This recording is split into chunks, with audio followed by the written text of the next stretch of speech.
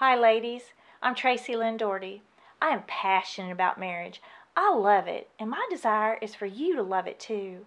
Marshall and I were fortunate enough to have good marriages modeled for us when we were growing up. Now we're standing on the shoulders of our parents. We hope to model an even better marriage for our daughters so they can stand on our shoulders and have an even better marriage than we have. If you weren't raised in a home like that, or you just want to take your marriage to the next level, I have tools to help you get there. The first tool, getting your priorities straight. Your first priority is your relationship with God. You must spend time with God daily. Be filled with Him so that you can love your husband out of the overflow of your relationship with God. Your husband cannot meet all your needs. It was never God's intention for your husband to meet all your needs. Only God can meet your deepest needs. To depend on your husband for what only God can provide puts impossible pressure on your marriage. The second priority in your life, your marriage. Your relationship with your husband must be second, not your children. Many parents seem to be married to their children instead of their spouse. Your children will want to be, even fight to be, the center of your world. They must be after your husband. Our oldest daughter wanted to literally be in the middle of us. I would take my hand, place it on the top of her head, and physically move her to the outside of our marriage, our partnership. Not only do our children desire to be our first priority, but our culture has turned competitive parenting into a national pastime. If I said, my marriage is on the rocks, you might say, oh, I'm so sorry to hear that. But if I said my child isn't making straight A's, captain of the football team, playing 3 musical instruments, and speaking 4 languages, then I would receive a much stronger response. Oh no, life's fallen apart. As mothers, we've placed so much of our identity on our value, on how talented our children are. We're putting all our energy into creating model children.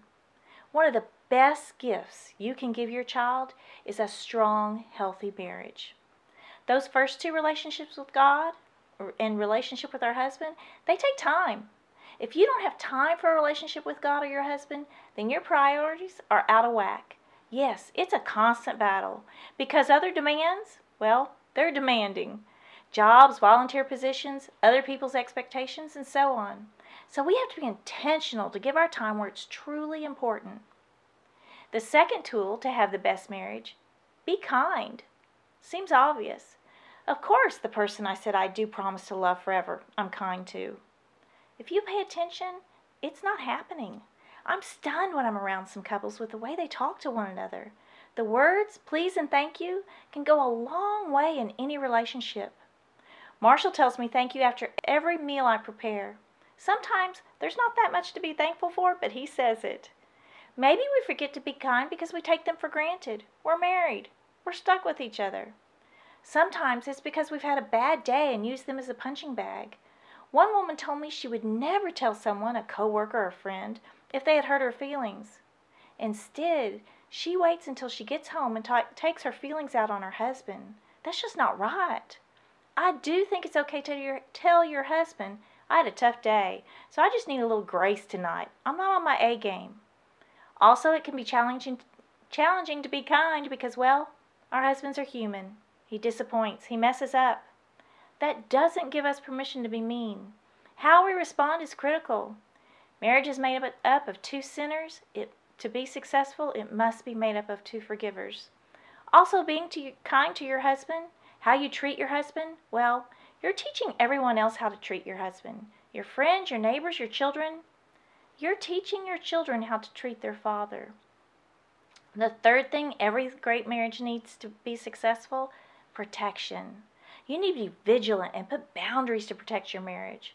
Song of Songs, chapter 2, verse 15 says, catch for us the foxes, the little foxes that ruin the vineyards, our vineyards that are in bloom. The little foxes, they aren't necessarily sin, just something little that can slip in and damage our vineyards, our marriages. And if we're not careful, we don't notice them until the damage is done. For example, Facebook. Now, Facebook isn't a sin, a bad thing, but if we're spending a lot of time on it, it can damage our marriage. When I first started using Facebook, Marshall, my husband, wasn't on Facebook, so I didn't friend men.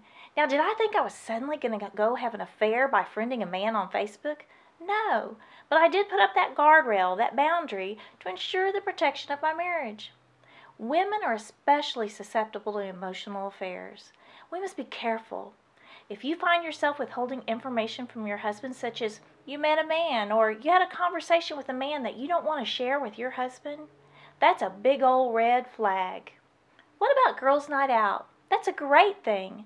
Just be cautious of where you do girls' night out. Also, I remember a friend telling me she realized she had several girls' nights scheduled on her calendar, but not a single date night with her husband on her calendar. Another thing, don't speak poorly about your husband to others, especially on social media. This is a huge crack you've put in the protection of your marriage.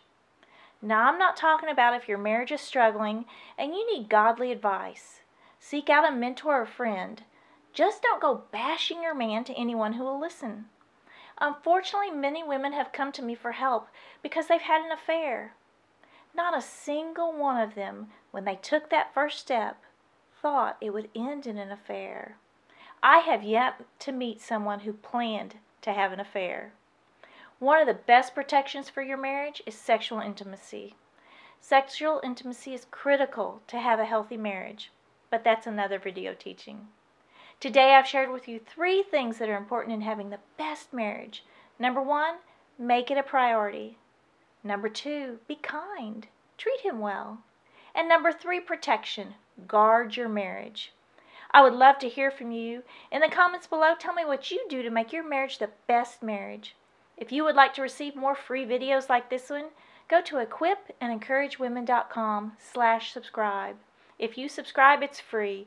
You'll also receive our 16-minute video, Living Your Priorities. Thank you for sharing your time with me. All my best to you.